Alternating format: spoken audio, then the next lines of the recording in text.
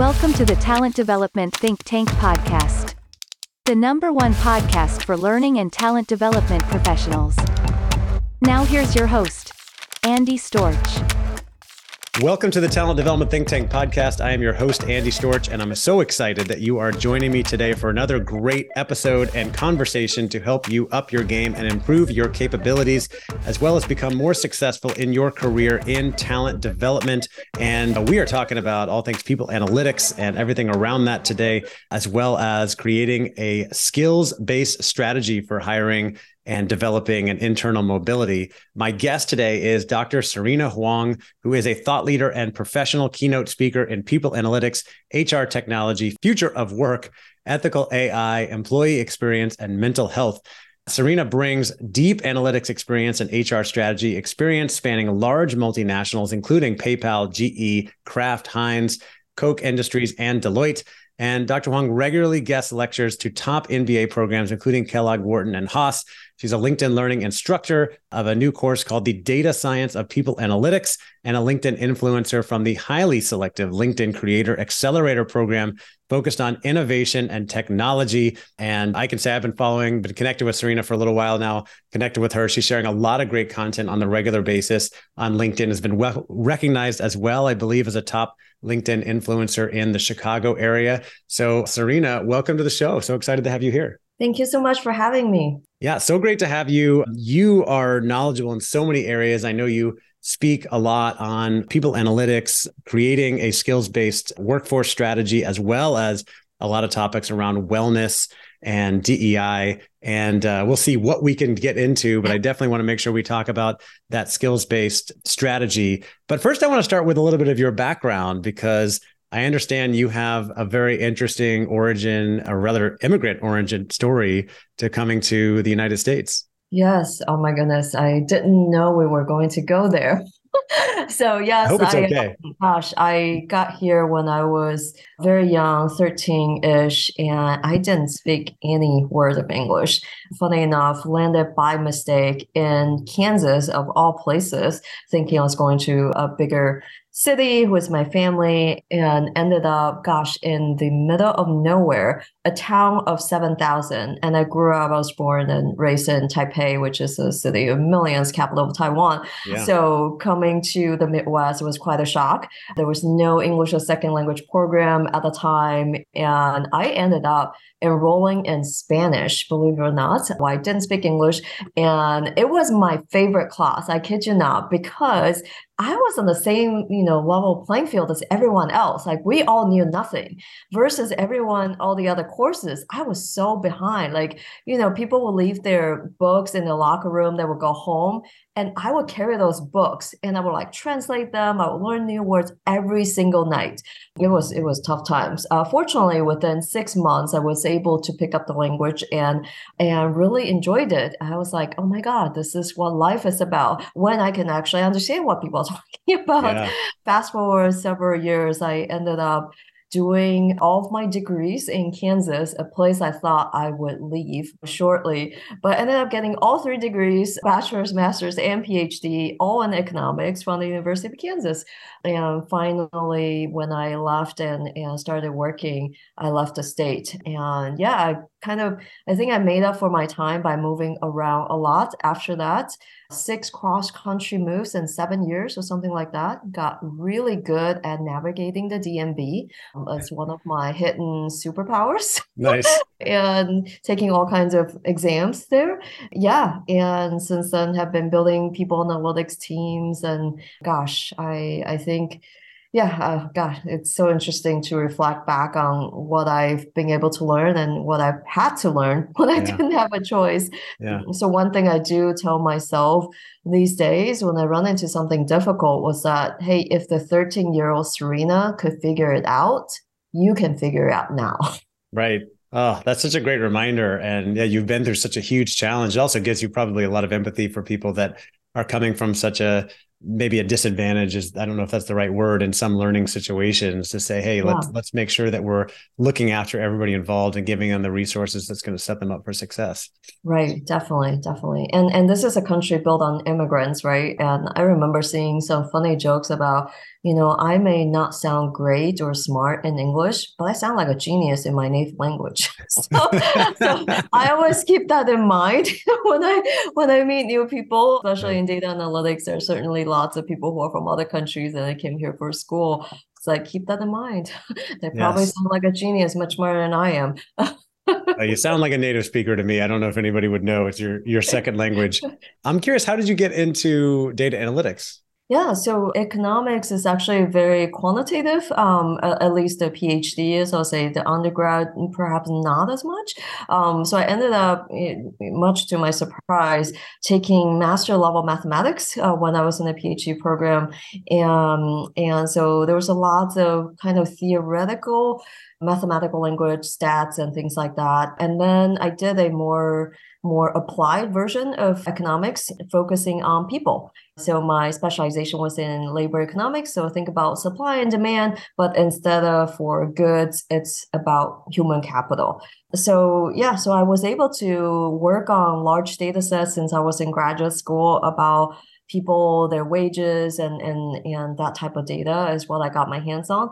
But because I went to school a while ago, the new languages like R and Python didn't exist, so or SQL, and so I started to learn those things after I got into the job market, where it's sort of like, well, the free tools that you have from graduate school no longer exist. We now have a new set of tools that you can get up to speed on, or you can get left behind.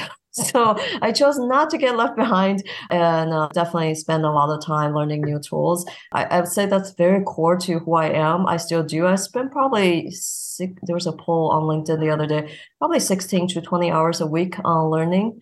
Wow. And yeah, so I just like I do it for fun. Like you can't spend that amount of time doing something if Yeah. you don't love it. Yeah. Oh, absolutely. I think most people are lucky if they spend 1 or 2 hours a week on learning. Right. I do a little more than that, but like I just feel like I need it. Right. And I think, Yes. so many of us are lifelong learners Yeah. that we need to be learning all the time. So tell me more about this field of people analytics. I know this is a newer, gaining a lot of traction. You're seeing it in bigger organizations now. We may have a lot of listeners who work in smaller companies that don't have access or don't have someone working in this area of people analytics now. But this is where L&D and HR are starting to dig into a lot more data to inform decisions, and where you've worked for a while now. So tell me what's going on with this field and how people can be leveraging it. Yeah, I've definitely seen people analytics grow up, I would say. I started doing people analytics in 2015 when it wasn't as prevalent, it wasn't everywhere. And people might have something called workforce analytics or HR analytics that's very small, focusing more on reporting. And over time, I've seen it grow so much that I end up having my own data engineers, right? My own data science team of multiple data scientists, and that was not thinkable even just a few years ago. So definitely seeing the growth. And for those who are new to the domain, I would simply describe it as using data analytics to make better decisions about talent. That's it. Using data analytics to make better decisions about talent. That's what people analytics is. At the end of the day, you want to use data analytics to improve how you're hiring, how you're retaining people, and how you're promoting and doing succession planning and creating training opportunities. And data analytics has grown up as well. And just think about the amount of data that is available, not to mention the recent development in generative AI. Unless you've been living under a rock, you have heard of ChatGPT at this Right. point. Right? So overnight, we have all become AI experts suddenly, being able to play around with AI. And again, that was unthinkable just a few years ago. How many years of schooling do I need to go through to be able to do something in AI? Well, guess Yeah. what? Now everyone can. So yeah, so I definitely see a lot of change. Really looking forward to see the continued growth and being able to attract other people into people analytics. That's been my secret mission. We'll say when I was in various organizations, I was on a secret mission to convert other data analytics professionals into people analytics. And most of the time, they haven't heard of the domain at all. Partially, I would say it's because HR projects tend to be very confidential, right? No one wants to talk about some of the secret projects, right? You can't talk about it. It's often confidential. And I would say until more recently, there also isn't a lot of branding efforts around people analytics. And now you see it everywhere on LinkedIn. Right. Yeah. So a lot of people in data analytics starting to move in and support HR and people teams. For people that are maybe on smaller HR or L&D organizations that are looking to find ways to leverage data more, what do you usually recommend for them to get started?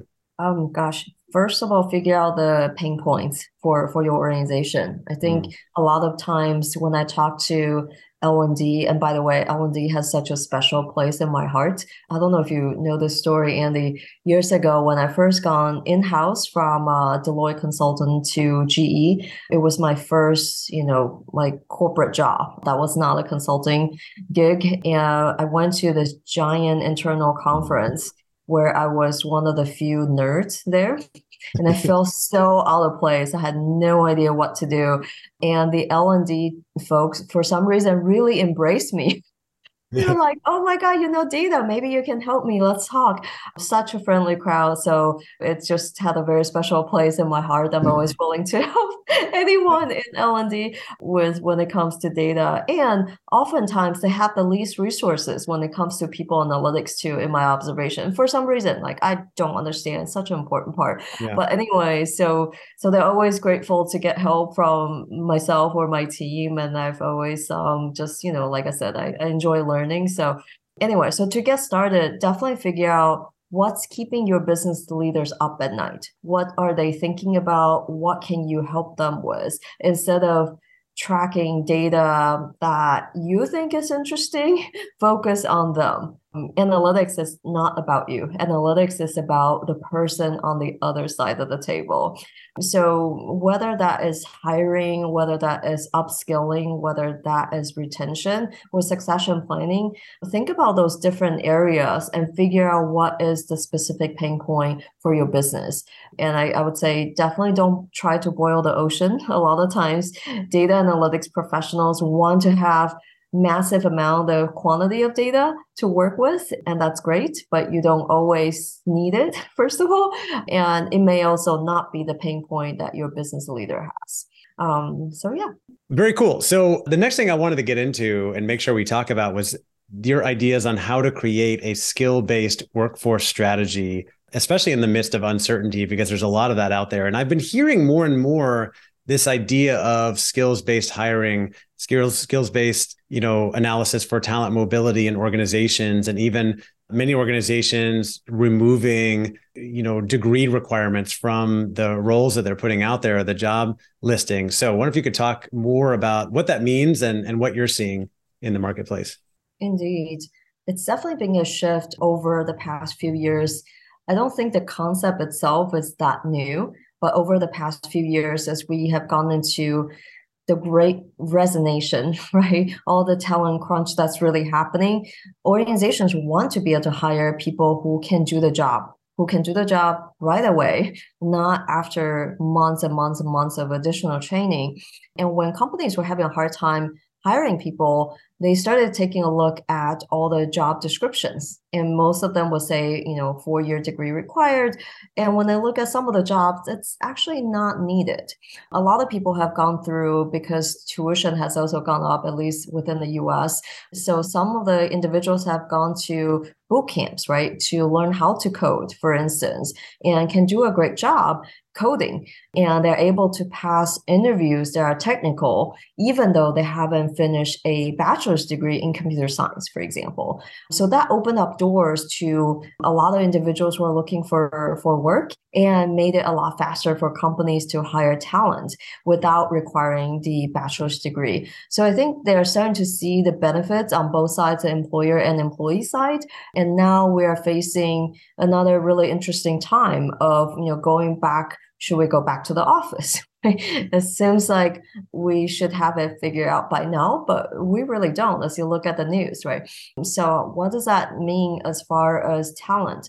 Well, if you can't see people day to day because they're not in the office, traditionally, maybe that is one of the ways managers and leadership can assess the skills of an individual. And now we don't see them as much. Maybe we see them once a year. So some companies are coming up with ways to creatively assess skills, whether it's through a formal assessment or just self-reported skills, and let employees tell them, what are you interested in working on? What new skills have you gained that we should be aware of? And therefore, we can give you new opportunities internally so that you are not bored and you are engaged. So I think it's both on external hiring as well as this really important problem of internal mobility that we're trying to solve. And none of it is really possible without skills data. I've asked many tech companies this question before, and very few people can come up with an answer. If you ask the head of talent acquisition or the CHRO, how many people in your company knows Python really well? Very few people actually know the answer to that. And it Right. seems so basic, right? And so there's kind of two levels of problems here. One is just the lack of data tracking on skills. How many people even know Python, period, right? You may not know that. You may know your own LMS, right? Maybe there's a Python course that was offered. You know how many people and who went through that Python course. But that doesn't mean they know how to create a data science model. That doesn't mean they can, work on NLP for you. So I think there's kind of, sometimes there's no data at all besides the inferred data from LMS, which is not good enough. And then two, as far as actual proficiency, there's almost no data, even for the companies that do track and yes, no on a particular skill. So I think there's a lot to work through. And I'm not saying that if you have zero data, you are in, you can't get started. You can always get started, right? So my encouragement for companies is thinking about not necessarily Python, but what is that one or two or three critical roles and skills for your organization going forward, right? Not today, but think about it. If your organization looks exactly the same a year from now, and no one has learned anything new, let's just say no one quits, which is impossible. But let's say no one quits and no one learned anything new. Are you going to be successful?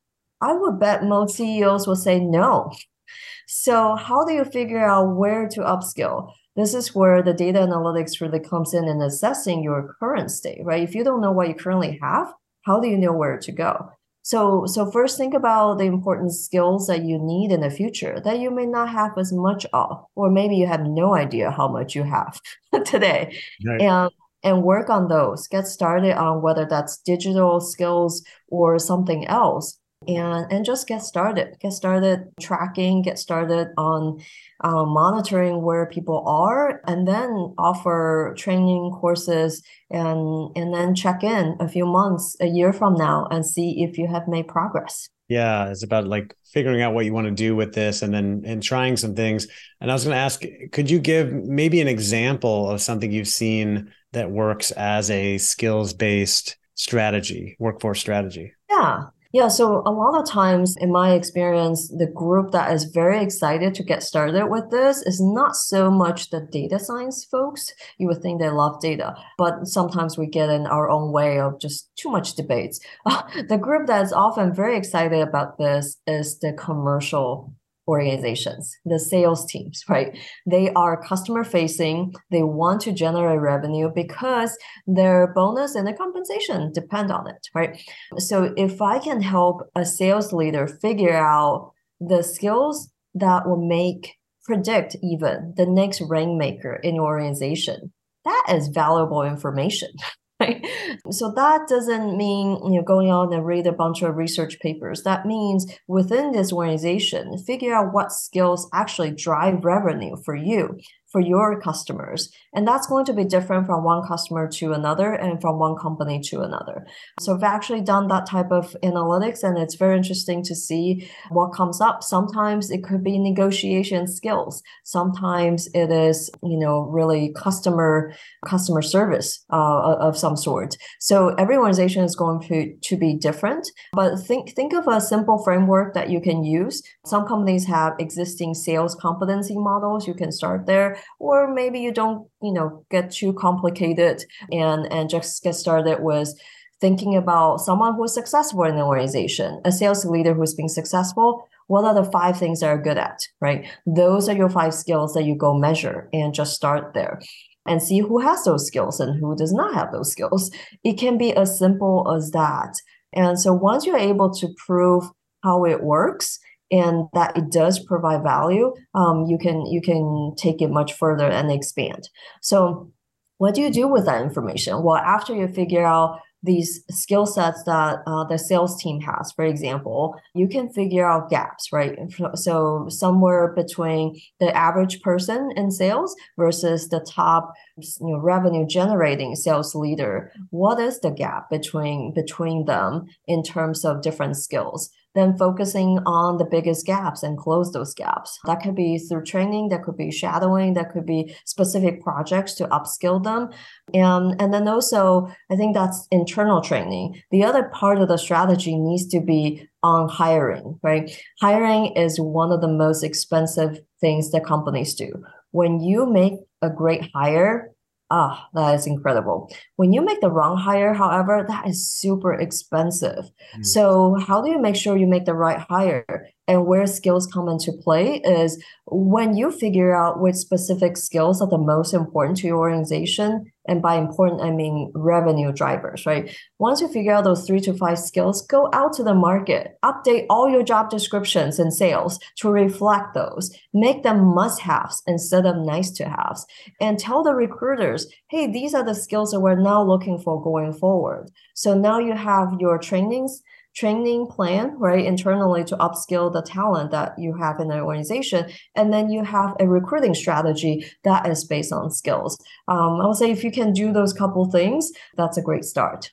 Yeah, some great ideas right there for how people can get started. One thing that might be related, I wanted to ask you about was leveraging employee surveys. This is something when I talk to L&D people, I ask about, data and what's going on with, career development, with attrition, with hiring. This is one of the first things they're going to bring up that I'm going to hear about the surveys that they're conducting or leveraging and what it's telling them. How can L&D better leverage or effectively use employee surveys? Hugely important. Well, number one, make friends with the people analytics team if you haven't already. Buy them a cupcake.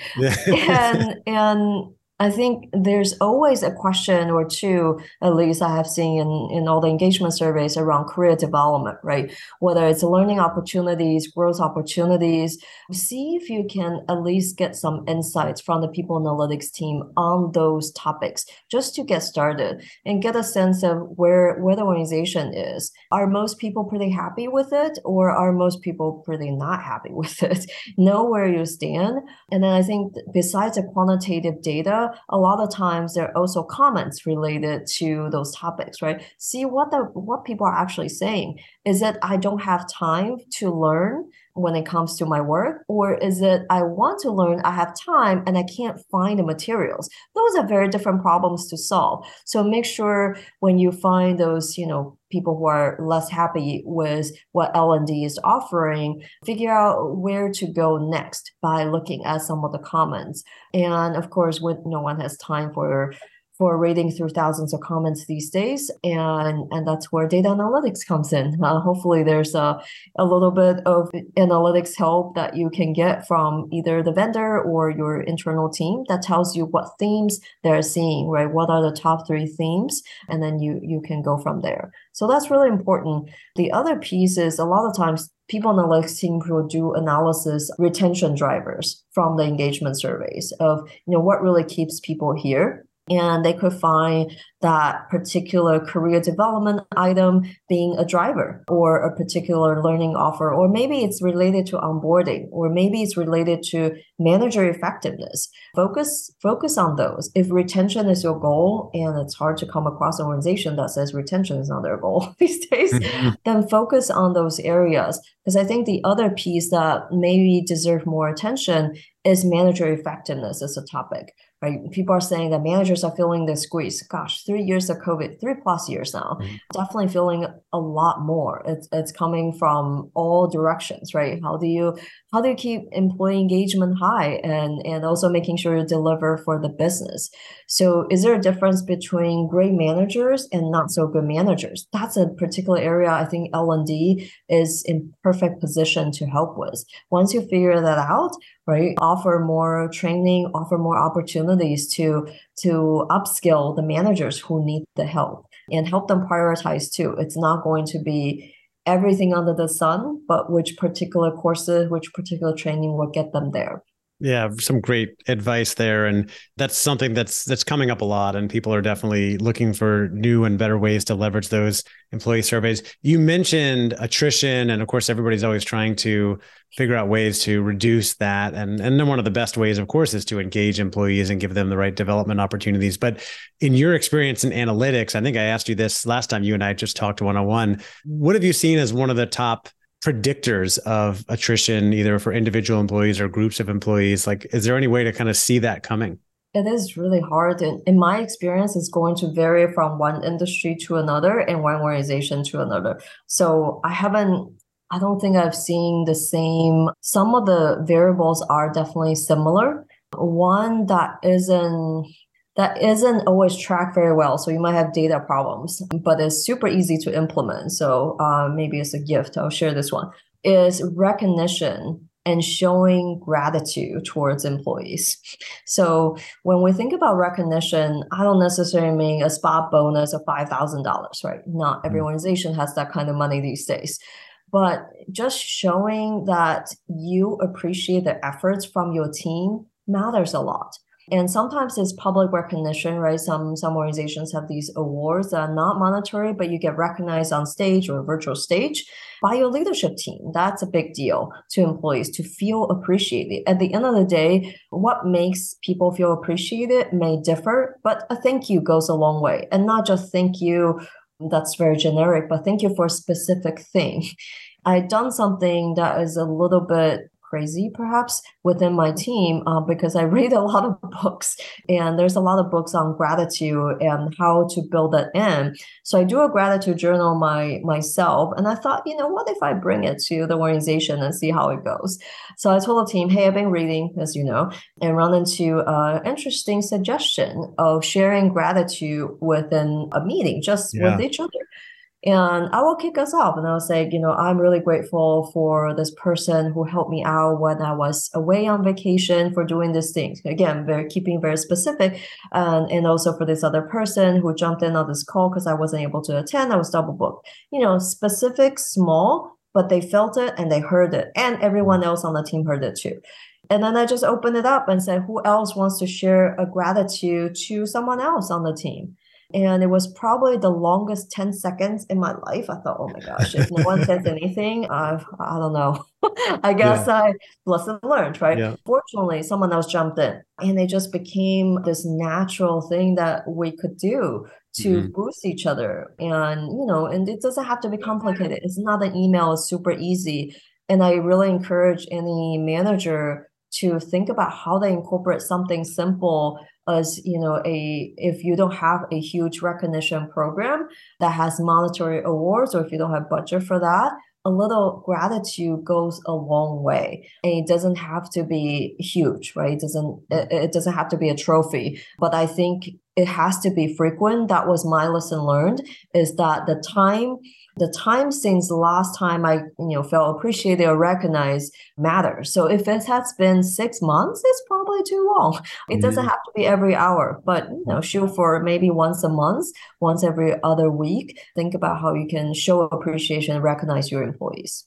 Yeah, I love that. I've heard of people doing that in meetings, and I keep my own gratitude journal. And we've got to wrap this up, Serena. I am grateful that you have been here. Is there any last tidbit or quick tip you would add for people in L&D who are looking to get more involved with data analytics, people analytics? Yes, I think L&D is in such a perfect place to do so much more with data beyond the how many people have taken the training and even satisfaction with a particular course. I think I would love to see more collaboration between people analytics teams and L&D in general, and how they can come together is by solving those big problems for retention, for leadership effectiveness, and diversity and inclusion. We didn't quite touch on this, but that's a hugely important topic. Once you identify what makes DEI work in the organization, keep doing it and partner with your data analytics friends and do more of it. I like it. Yeah, you're right. That's another big topic we didn't get into, where you can tie people analytics in and use it to improve the effectiveness of the work you're doing in DEI as well as L&D. Serena, this has been great. I really appreciate you coming on to share. I know you recently started your own company called Data with Serena, and you're pretty active on LinkedIn. If anybody wants to find out more about what you're doing or reach out to you, is LinkedIn the best place? Is there anywhere else you would tell them to go? Yeah, LinkedIn. I'm also on datawithserena.com, one word. By the way, for those of you who are wondering, it's actually short for Learn to Love Data with Serena. So it's too long. So I just keep it datawithserena.com. And I have moved my wellness focused materials to YouTube channel. It's Be Well with Serena. If anyone wants to come meditate with me or do yoga, you are welcome to find me on my YouTube channel as well. Very cool. Well, I meditate every single day and I love Yoda. I love yoga. So I'm going to have to come check that out. Please do. Serena, thanks again for being here. Really appreciate it. Look forward to talking with you more soon. Likewise. Thank you so much for having me. All right, that will do it for my interview with Dr. Serena Huang, who is such an expert on people analytics, as well as HR technology, AI, employee experience, mental health, and so many more things that we could have dug into. But I'm glad we got a chance to discuss how to create a skill-based workforce strategy. And I appreciated that she shared some real examples in there and some advice on what we can do to get started if we haven't done this yet, as well as what you can do to get started using people analytics and data analytics in your people strategy, your L&D strategy, if you haven't started using anything yet. I know many of you work in large companies where this might be regular way of working, and many of you are in small companies that haven't started using that much data yet. And we've got a wide spectrum here. And so I want to always provide, as much guidance and advice as I can in different areas that will really help you up your game and improve your capabilities in the world of talent development. And speaking of that, as you may know, if you're a regular listener, I also run a membership community called the Talent Development Think Tank. And our mission is to help you improve your capabilities and find more success in your career in talent development. That is what we're all about. It's sort of like take the knowledge that you get from this podcast and up the ante and provide a ton more value, because now you get access to ask questions from our guest speakers, as well as learn from other professionals, practitioners, and even providers in the talent development space who are doing these things on a regular basis. And we get to share best practices, learn what each other are doing, share ideas, solve real problems, ask questions. It's really a phenomenal place to be. There is no better place in the world of talent development. There is a fee to join, of course, and there's also a ton of value that comes with that, not to mention the value that comes from investing in yourself. Many of our members have been lucky to get their companies to pay for their membership, but we also have many members who are paying themselves, and I find they get even more value from investing in themselves. So however you got to do it, whichever way you do it, if you're not yet a member, I would invite you to come check us out. If you're not sure, you can reach out to me. You can book a call. You can join one of our calls to check it out before you join as a full member. But there's just so much value there, in addition to the calls we do on a regular basis with many of our guest speakers. And we will have Dr. Serena Huang as a guest speaker in our community this year. So make sure you sign up so that you can join that session and learn more about people analytics. We also have a treasure trove of recordings in our member vault from past calls over the last 3 years. We started this community in May or June of 2020, and it has been going strong ever since then. All the information is on our website, talentdevelopmentthinktank.com.